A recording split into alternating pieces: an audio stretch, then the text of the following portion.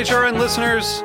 As we celebrate our 15th year, we are deepening our commitment to giving voice to the next generation of food systems storytellers, and we need your help. Our internship and fellowship programs help activate new possibilities for underrepresented and underestimated young people through experiential journalism, audio engineering, and production training.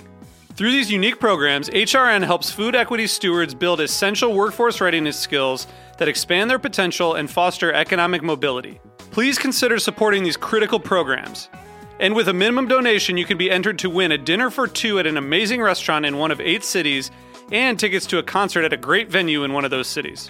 We have incredible partners across the country who have donated, as they also share our passion for helping to educate the next generation of food systems storytellers. Check out heritageradionetwork.org/15 to donate and enter to win today. That's heritageradionetwork.org/15 to donate and enter to win today. And make sure you donate before March 31st. Thank you. This episode of A Taste of the Past is brought to you by Bob's Red Mill, encouraging you to eat healthfully and nutritionally. Visit bobsredmill.com to learn more about their products. And use the code TASTE25 for 25% off your order. I'm one of HRN's interns, Nina Medvinskaya, with a preview of the next episode of Meat and Three, our weekly food news roundup. This week's topic, the marriage of food and danger.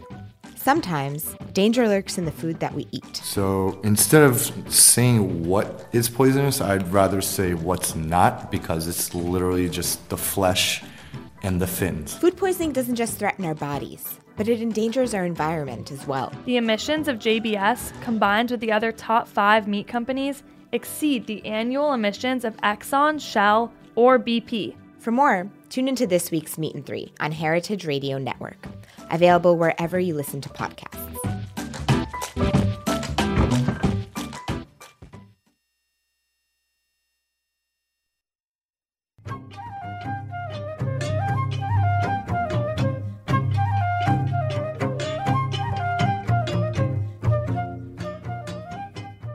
Hi, and welcome to A Taste of the Past. I'm your host, Linda Palacio, on this journey through culinary history.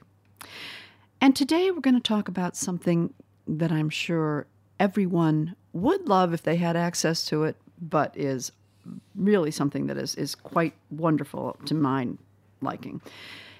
It's Chinese street food. And here in the U.S., we've recently begun to learn a lot more about Chinese cuisine than we had for many years, which all seemed limited to Cantonese or Hunan or Sichuan. But one style of cuisine that still remains somewhat rare, and I'll call it a cuisine, is Chinese street food. For sure, there's a lot of street food, Asian, Southeast Asian street food, and we're becoming more familiar with the night markets. But Chinese street food is really something unto itself, from my understanding, from my guest today. And in fact, my guest today will help you understand more about it. He is Howie Southworth, a best-selling food author, photographer, and producer. And in 2010, he and his creative partner, Greg Matza, started China Sauce Productions to sort of house their collective interest in food media. There are some wonderful the sneak previews on Vimeo that you can check out under Howie Southworth. They produced a web series called Sauced in Translation to highlight the surprising similarities among world cuisines, and the film Mianzi, China Behind the Mask, among others. Most recently, they published the book, in fact, quite recently, Chinese Street Food, Small Bites, Classic Recipes, and Harrowing Tales Across the Middle Kingdom. Howie has called many destinations his home, and he and his family currently live in Barcelona, where he's engaged, he says, in some very serious food research. So joining me today from Barcelona is Howie Southworth. Welcome, Howie. Hi, Linda. Thanks for having me. You are a man, I would say a man of the world, but man of many worlds. Learning about food and culture, you really immerse yourself wherever it is you seem to be. Tell us a little bit about your life experiences and how you came to write about Chinese street food. Well, I grew up in a household that was obsessed with food, though I didn't know it at the time as an obsession. I just thought that people cooked constantly, talked food incessantly, and debated recipes like life depended on it. So when I moved to China to teach English, I quickly realized that I was teaching as a means to an end so I could afford to surround myself with incredible food. As to why China, that's a long story. I'll make it short. In college, I got into an intellectual battle with a professor from China. It drove me crazy enough to run off and literally figure out where this guy was coming from. So the irony, if I can, of this book is that I stayed away from street food during the first few months in China out of fear of getting sick. But in a surprise twist, the one thing that took me down hard was a restaurant dish. So after a few days of being out of it, a friend of mine brought me some simple steamed buns down the street, and they got me back on my feet. From then on, I broadened my scope. I dove deep into xiaochi, or small eats, and then street food and I have been best friends ever since. Wow. But not to leave my co-author out, speaking of friends, my co-author, Greg Matza, who also grew up in a food-forward family, is my brother from another mother. So when I moved back to the U.S. after just a year of living in China, I had to drag him over the Pacific as soon as I could. He had to get a load of this stuff, the stuff of dreams. So at this point, we've now made over 20 trips just to eat. And this book really is a decades-old love letter to China and a collection of our favorite food tales from over the years. I did see Greg Matza make his comment on one of the videos saying that I come here just to eat, and I thought that was wonderful because that really did show a deep love for the both of you for street food. And funny how it was vice versa, that the street food healed you and the restaurant dish brought you down. Exactly. That's interesting. Well, in this book, you wrote that you wanted to celebrate a culinary culture that is quickly changing, yet deeply rooted in tradition. Can you tell us a little bit more about that? Yeah, well, it goes over a little bit of history, if I can. Sure. And Absolutely. Those tastes of the past. So one of our favorite friends to dine with is a guy named Chu Feng. He's an archaeologist by trade, but highly opinionated foodie. Well, actually, what am I saying? The Chinese were the original foodies. Anyway, Chu Feng tends to regale us with stories of where foods originated, where the influence came from, interesting dish names, but I figure I'll get to that later. That's the fun part. What seems to be agreed upon in food history circles that somewhere during the Song Dynasty, so about 1000 CE, along with Renaissance in art and music and literature, came a boom in food and therefore street food. Well, according to Chu Feng, it became common to allow peasants from outside of the city walls to enter the city to set up temporary shop and sling noodles and porridge and steamed treats, etc. So very basic foods, but importantly, but of all these countryside family recipes that would otherwise have not been seen inside the city walls, if not for a new open door policy, which is pretty cool. So that goes back, 1,000 years or so, and it even goes back beyond that. But flash forward to today, and street food is just booming. And so along with a relatively new Chinese celebration of street food, we took it upon ourselves to make it palatable to or accessible to the audience in the West, to make it something that you can accomplish in your home kitchen and start enjoying some of the things that we don't tend to see on the traditional Chinese-American menu. All right. Well, we will get into some of those individual. I mean, the book is just chock full of incredible recipes, and I must say, the photographs. The photographs are mouth-watering. I guess that's the best compliment I can give them, because they did make my mouth water and make my stomach grumble for hunger. Just wonderful descriptions of the food. How did you? So I did want to ask, I guess, to get it out of the way, because I'm so curious. How did you manage to recreate a lot of street food recipes? Street food in particular is usually a little bit strange, a little different than usual canon of recipes that we find, in describing different world cuisines. How did you manage to recreate a lot of these recipes? Well, like I said, this has been a 2-decade project. We didn't think of it as such until recently when we began to write the book. But look, we've been bringing recipes back for as long as we've been traveling to China. So we'd return to the States and throw these big parties and cook as many dishes as we could. And a lot of our recipes have been fine-tuned since the late 90s. We've got reams of notepaper from our trips and scribbled ideas and ingredients and photos and drawings and methods that we've run into. phone numbers of people that we met, vendors and cooks and other eaters. Between that and testing each recipe a number of times in the last 2 years, I believe we've flattened out any of the wrinkles, especially for the home kitchen. Yeah. And I think the most inviting part to a Western audience is that true street foods in China are mostly cooked on a griddle, over a grill, in a steamer, or a flat pan. It's easy to replicate. Very little wok work, for example, or no fancy techniques. Well, you mentioned that that they were little bites, small bites, and what is that called again in Chinese? Xiao shi. Xiao shi. And you've consulted some terrific people, I have to say, in China, Chinese columnists, and I'm thinking of Jimmy He and Bai Wei, historian, and Chen Xiaoqing, director of A Bite of China, which is a wonderful series. Did we get it in the States? I don't know. I have to look and see, but it's for the English-speaking community. But just wonderful descriptions of foods. But one thing that one of them said, maybe it was Jimmy he said that street food was to him more emotional for people. They just go because it's on their free time and they get something that they really love rather than seeking the perfect palate pleasure, in the fine dining or fast food, he said, which was just to fill their belly, right? That's right.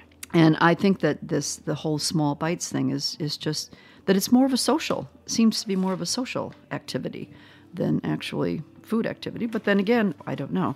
I mean, there's everything from, closed stalls to quasi outdoor restaurants with tables on the street and food push carts. It really runs the gamut of offerings in how not what it is served, certainly what's served, but how it's served as well. What do you feel the real importance is in the street food of China? Well, it really is. You hit the nail on the head in that it's an entire universe unto itself, whether it's the format of dining, whether it's these little tiny plastic stools that you live in fear of falling off of or breaking as a larger gentleman. Myself included, and Greg, we were always bending these poor plastic stools and having to buy some more for the vendors. But nonetheless, you'll find huge outdoor tables. You'll even find bar stools, nosing up to a cart. Most of it's done walking. If it's a quick pick-me-up thing on the way to work. One of the most interesting conversations we had about this very question was with Chen Xiaoqing.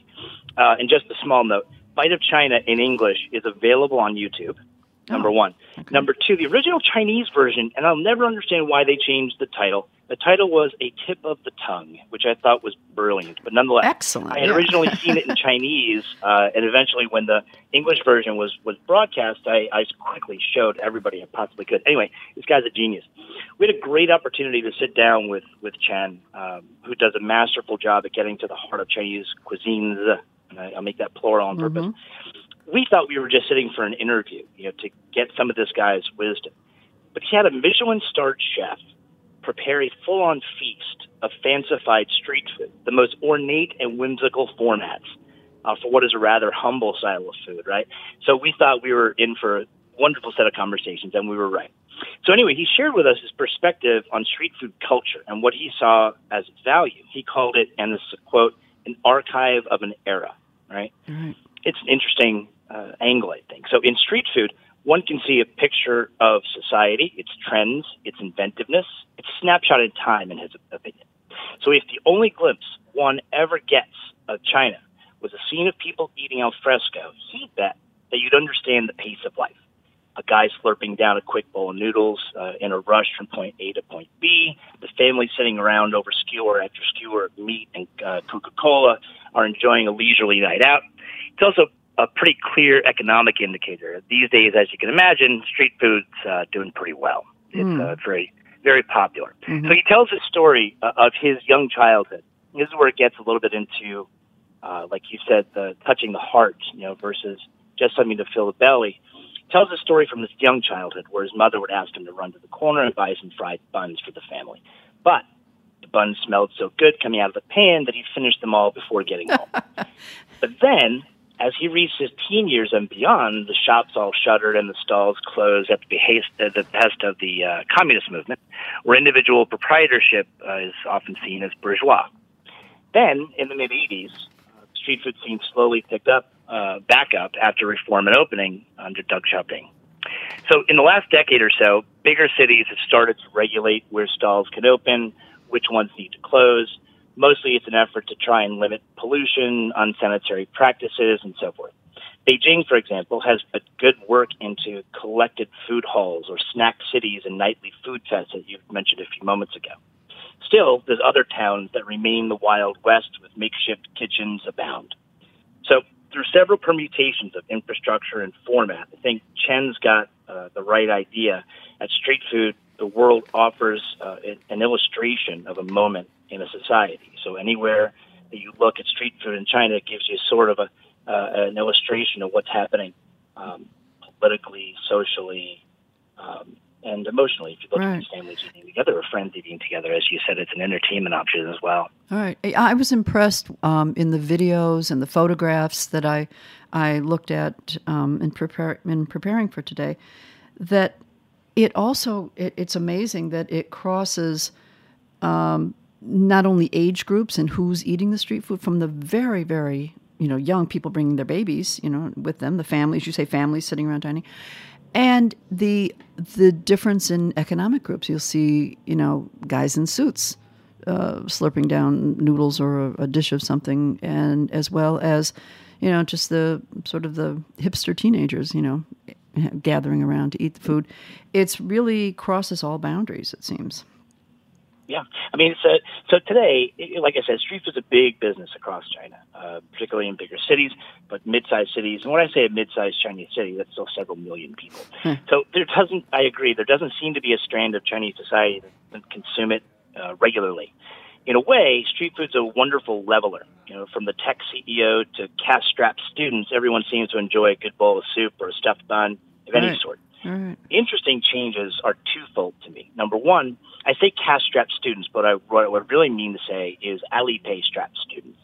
So paying a street vendor is quickly becoming a cashless business, with stalls using QR codes for payment by smartphone apps. Huh. And number two, street food delivery. So I don't see the appeal really. Yes, you can fulfill your midnight craving for a pot sticker with a phone app, but we've always found the street to be our favorite context in which to eat these things, and it's only getting better with our age. You're sitting on the sidewalk with a few beers, a few friends, a few laughs, maybe grabbing a little bit of this and some of that from whatever stalls are close. When it's not a convenient meal to grab on the way to the office, street food is like an entertainment option. Should we go to a movie or munch on chili peanuts and dumplings with our buddies? All right, yeah.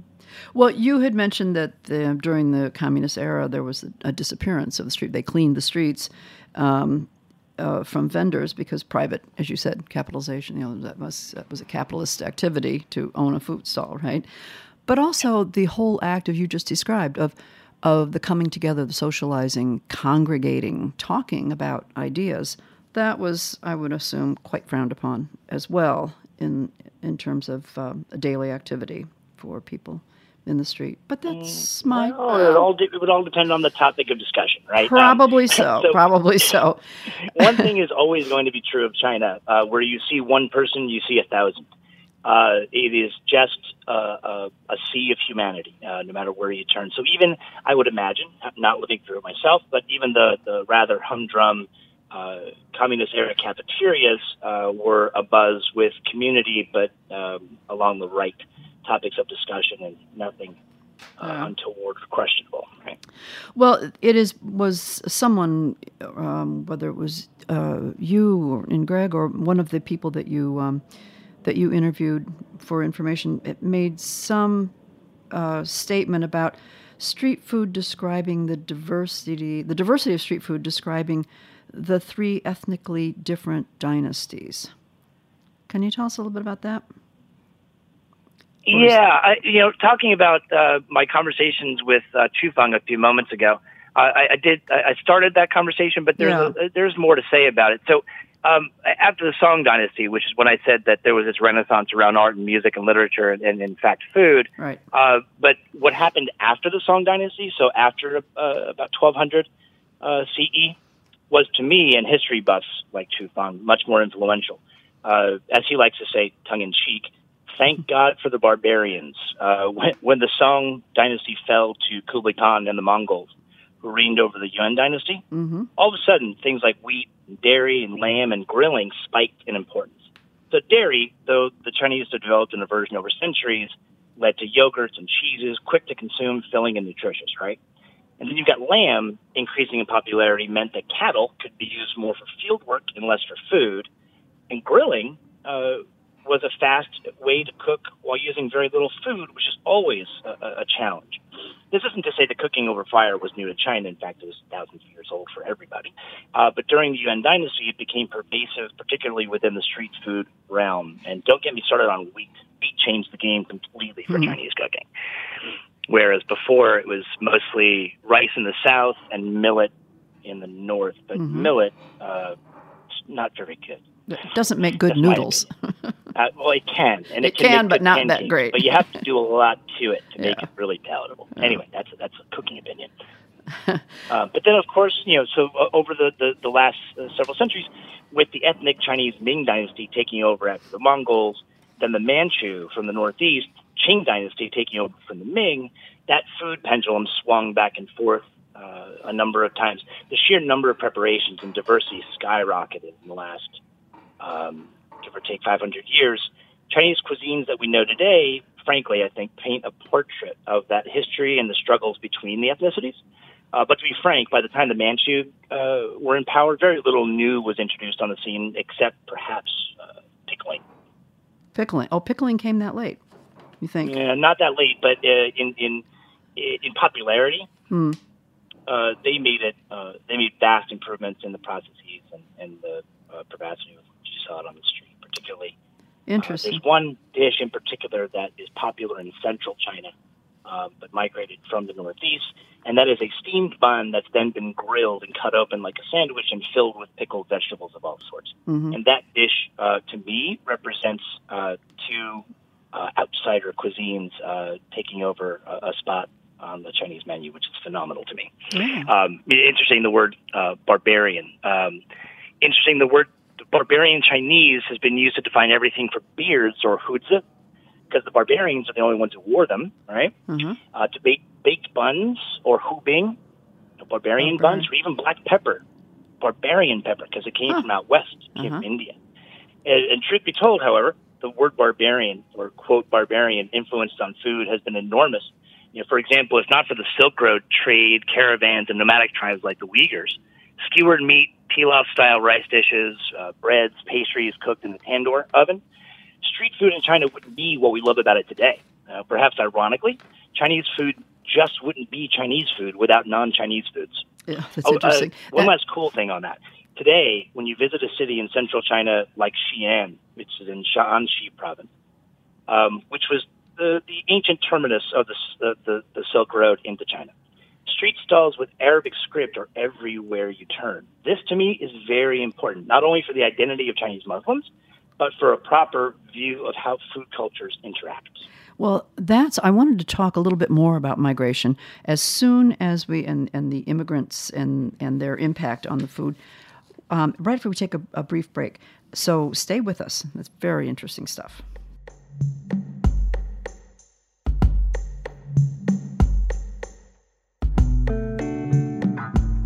There's an ancient Sicilian street food that is showing up more and more on appetizer plates. It's called panelle. And panelle, like socca, are chickpea flour-based flatbreads. But panelle go through a second step. The chickpea flour is stirred and cooked briefly with water and salt, or broth if you prefer, and then poured into a pan until it firms up. Then it's cut into squares and then fried in a bit of oil until the squares puff up. Drain them on a paper towel and serve them with some creamy ricotta or other cheeses. What a great new appetizer treat. And you can find chickpea flour or garbanzo bean flour at bobsredmill.com. And don't forget to use the code TASTE25 for 25% off your order. Okay, we're back, and I am talking with Howie Southworth. He and his creative partner, Greg Matza, are the authors of Chinese Street Food, Small Bites, Classic Recipes, and Harrowing Tales Across the Middle Kingdom. I hope the harrowing tales weren't yours. Some of them were. Oh, dear. Some of them were. Well, there's the harrowing tale of the restaurant dish that took me down. That could be named. Right. But actually, kind of related to that, we were several years ago. We're in Southwest China. We were driving. Well, not driving. We were being driven along the border of Burma and Laos and Yunnan Province in southwestern China. And man, we got on the road. And it was a 9-hour drive along these windy, sheer cliff. I'm gonna die. Grabbing the back of the seat, white knuckle trips I've ever been on. And Greg is like falling asleep. That he's so calm. And what got me back to the living, Linda, of course, at the end of that trip, was discovering that we had bought a bag of baozi, or steamed buns, before we started driving. Man, one bite, and I was back.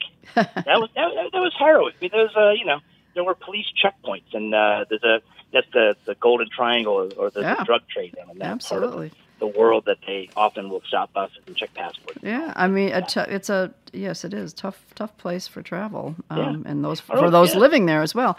But at times, and things have gotten much better. But we've been approached by gangs of motorcycles that wanted to take us to tourist spots, and we've seen them tussle over wanting to get the foreigners to hop on the back of their bikes, and we sneak away and go find some bowl of noodles to sulk in. But some of the harrowing tales are, in fact, not our own. Some of the origin stories. I know we'll get to naming at some point of these dishes. Yeah. Hopefully we'll have time for that.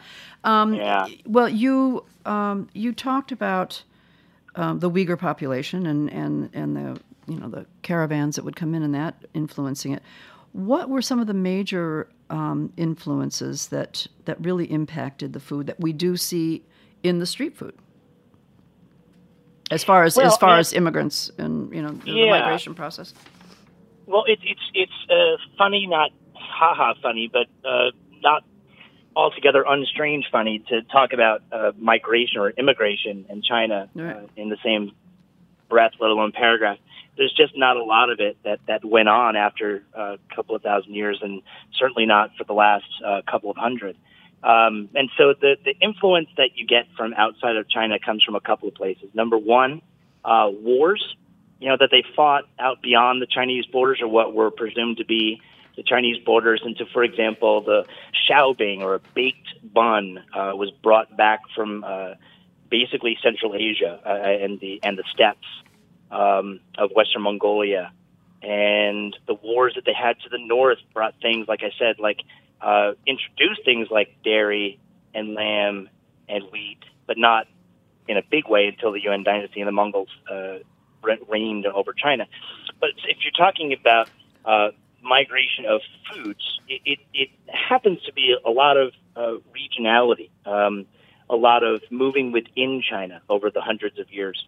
Does that make sense? And so it's more about what came from North China to South China and from East to West, less about foreign influences, or I guess at some point in the several thousand years of their history, it was beyond borders. And so when you get to a place like Yunnan Province, where it's a lot more like Southeast Asia than it is Beijing, and when you get to the street food, and it's so hot that nobody cooks inside, while few people cook inside. So all these diners pop up outside, and there's all these grills, because it's a nice, quick way to cook things like fish and vegetables. You literally walk up to a stand, and you point at the 20 skewers that you want them to then cook up for you, and you sit with a nice cold lager, and you eat with your friends. And that's a very different style of eating than in the chilly Northeast up by Russia, where, large portions of the year it's a tundra. And so there's foods that move based on interest in new recipes, and there's foods that refuse to move because the context is a little bit wrong, right? But there's definitely regionality when it comes to street food, but in my personal opinion, it's a lot less than there used to be. And I say this, it's much easier to move around these days, and where families typically stay close to one another, it's not uncommon to be in a large metropolis and meet people from all over China. And this also means that people move to work and stuff. But these folks also come with recipes. Or if there's a large migration from the countryside to a city, oftentimes cooks follow that horde and sell them the foods that they're used to eating. And China is a big foodie country, right? So they love to try new things. This also means there's a market for the variety of regional cuisines that come along with whether it's laborers or someone who's going to work for a tech company and gets a job out of college. So for example, Shandong province style pancakes. You can absolutely find them in Sichuan province, which is in the southwest. Guangdong or Canton style dim sum. There's surely a steamer cart fogging up the chilly northeastern Liaoning province. Not a lot, but they are there. Now, back in the late 90s and the early aught years, I guess, if I saw red chili wontons from Sichuan province in where I used to live in northeast Liaoning province, I would have been shocked. Now, Sichuan food in particular is super popular, and so these things are everywhere. Now, that's one example that says that if there's a street food that's popular in one place, it's probably popular in another place.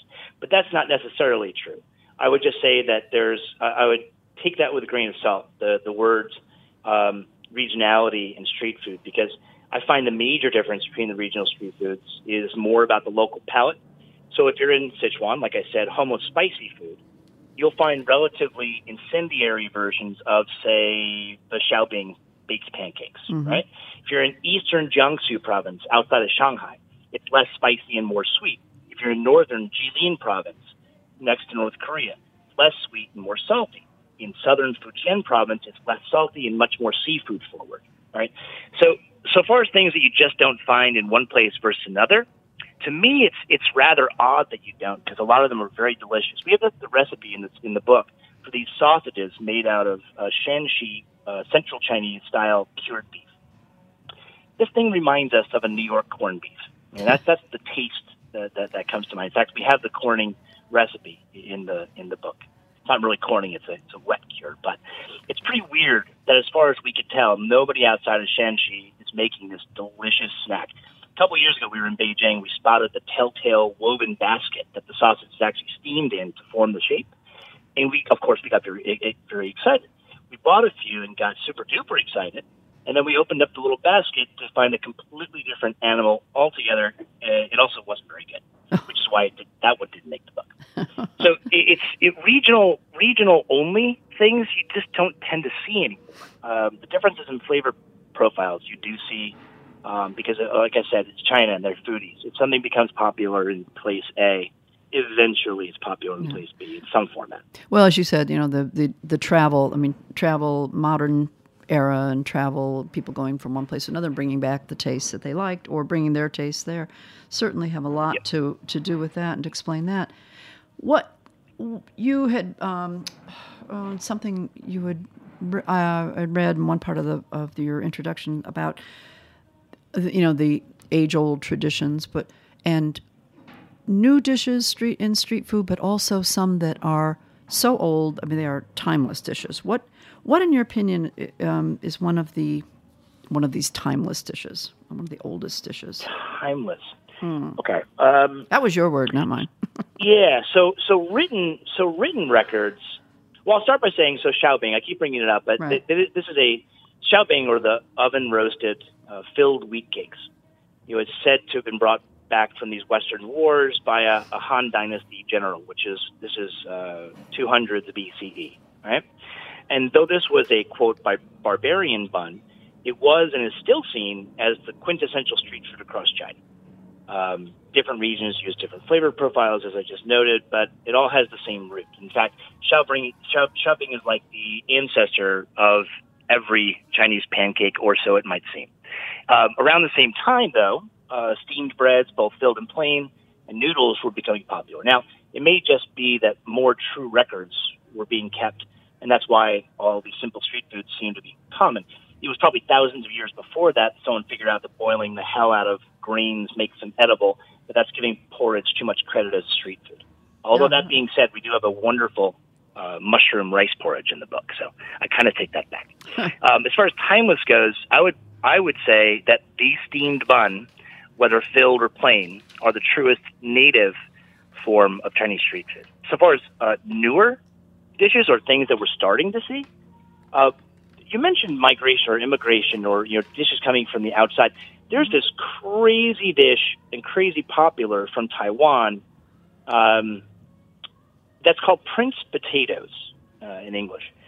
And these are deep fried potatoes that are either wrapped in bacon and covered with a cheese sauce, or fried and then cut open, kind of like as we would a baked potato, and filled with sundry items: octopus, soy broth, melted cheese like Velveeta, onions, scallops, you name it. I mean, wow. This thing can become really a monster. But I was shocked that I saw it for the first time in Chengdu, which is the capital of Sichuan province, 2 summers ago. And I talked to the guy. I said, "Are you from Taiwan?" He said, "No." Where did you pick this dish up? And he said, "Well, I have friends in Taiwan. I visited and I tasted this, and I thought it was so strange that it might just strike a chord in Sichuan, because sometimes people like strange food." And that's his quote, not mine. And we, of course, tried it, and it was fine, and it was completely as expected. Deep fried potato wrapped in bacon and drowned in liquid cheese. But I wouldn't. That's not necessarily a Chinese street food. But yes, it was in China, and yes, it was bought on the street. Not exactly the healthiest dish, I would imagine, but Ew. sounds delicious. Sounds delicious. Well, speaking of some of these dishes, you do include an interesting chapter on the naming of many of the dishes, and this is popular. I must say that I have had a couple other chefs and authors on talking about what's in a name, the names of Chinese dishes, and not just in street food. This is in actual dishes handed down from for generations. So, what's in a name? Tell me some of the stories that are behind the names of some of these dishes. You mentioned barbarian heads. Tell us some of the more interesting ones. So the story of mantou or barbarian heads is it's a good one. So the common agreement is that there's this statesman and general during the Warring States period, so just before the Han Dynasty, named Zhuge Liang. And Zhuge Liang, coming back from battle with dozens of prisoners of war, he and his men reach a raging river that they think is improbable to cross. And so to ease the worries of the river gods and to calm down the waters, they decapitate all of their prisoners and toss the heads into the current, and it stops the current from being wild. They decapitate all their prisoners, and they want to calm the current in the river, and they throw all the heads into the water, and it calms the wild water, and they cross the river. So next time they come across a river that is too raging to cross, they no longer have any heads to offer. And so Zhuge Liang, statesman in general and brilliant man, comes up with the idea of faking out the gods by creating heads of bread filled with brains of meat. And so they make these buns, they throw them into the river, and it works. And so barbarian heads, or at the time, Yementou, were created. But the interesting part of that story is the heads or the brains, is the fact that eventually propriety caught up with culinaria in China, and they replaced the character with one that sounds the same. And today it's the man character in mantou technically just means bread. Oh. So they scrapped the barbarian part, but they kept the word head, which was interesting. Yeah, that's a great story. No, they're really colorful names. The funny part is that most of them have lost their literal meaning, like I just said, or their origin story is just lost on people. Well, still as a foreign guest with some language skills, I find them nearly as entertaining as eating the food itself. Yeah, well, a lot of the other dishes that we don't even realize the significance of often that are popular here in the U.S. Like I'm thinking noodle dishes that have interesting names, Dan Dan noodles or Bang Bang. Tell us about that. So Dan Dan noodles, is not so fun because Dan Dan noodles is just named after the stick or bien dan, the stick which on the shoulder of a vendor, one side would carry the sauce, the other side would carry a bucket of noodles, and that's what they would walk around town using that stick to sell their food. So that's the Dan Dan noodles. Well, it doesn't have to be, a funny story. I think that's a wonderful story because it's it's wonderfully so descriptive. Not as poetic as Bang Bang chicken. So Bang Bang chicken actually comes from there's this tendency in Chinese to name things, foods included, based on the noise that something makes. So, for example, duck is ya, like a quack. Dog is go, like a bark. Within street food, Bang Bang chicken named for the sound of a wooden stick being used to break the cooked meat into portions before being coated in a nutty, spicy sauce. Oh. And the other good one is the Biang Biang noodles, which is funny for a couple of reasons. So, Biang Biang noodles, named for the thwack that the noodles make as they're being whapped against a work surface to condition the gluten strands in the noodle itself. But what's cool about that is that the character Biang, the word Biang, actually doesn't exist. Well, I guess you could say it exists today. Biang is now, if it does exist, it's arguable but it doesn't, is the most complex Chinese character ever written. And in theory, it was written by a student who didn't have enough money for noodles, and the guys could come up with a character so he could put it on the sign. And the kid drew like a multi-dozen radical character.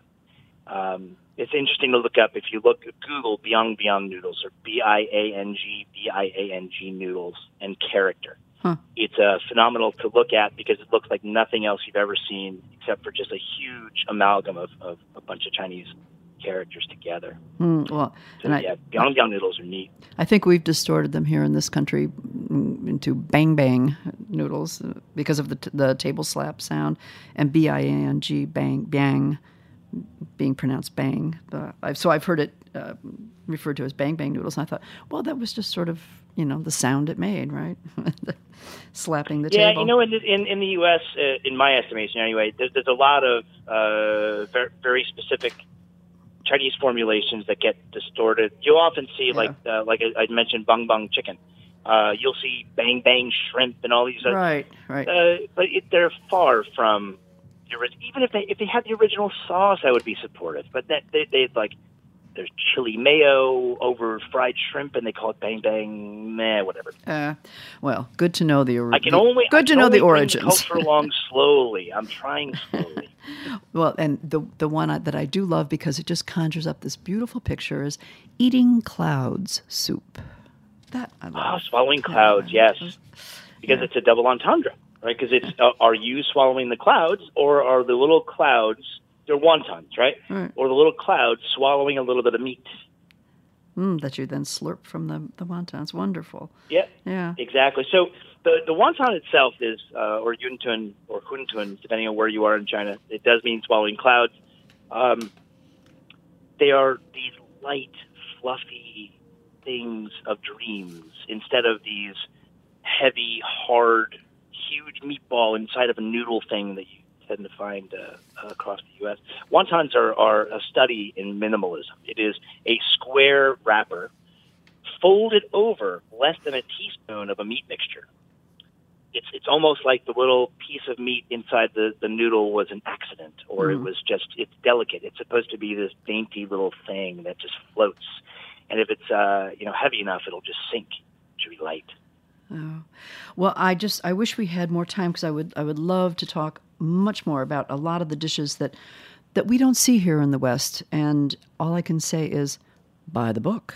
Because you certainly have some wonderful photographs and recipes of such tantalizing tastes. It really is, I must say, was worth the decades it took to put this together, because it's a very interesting book, and very useful for those of us who like to cook as well. Well, hopefully, and thank you for saying those. They're very kind words. Yeah, and once again, it's Howie Southworth and Greg Matza, authors of Chinese Street Food, Small Bites, Classic Recipes, and Harrowing Tales Across the Middle Kingdom. Thanks so much for joining me, Howie. It has been a real treat. And Linda, thank you for having me. This has been great. And thanks to all of you who are listening today, and hope that you tune in again for more great shows. And here while we're recording this, it's getting towards the end of the year, and next year will be Heritage Radio Network's 10th year. We've stayed around with so many programs. We've grown to over 35 programs, and we are a member-supported network. And it's really thanks to you listeners who have kept our voices alive on the internet. So if you're thinking about what to do with that little extra slush fund at the end of the year, why don't you consider making a donation to Heritage Radio Network? Go to heritageradionetwork.org and click the donate button in the upper right corner. Any gift you can give will be greatly appreciated, and we hope to keep these wonderful food stories going for a long time to come. Thanks so much. This has been another Taste of the Past.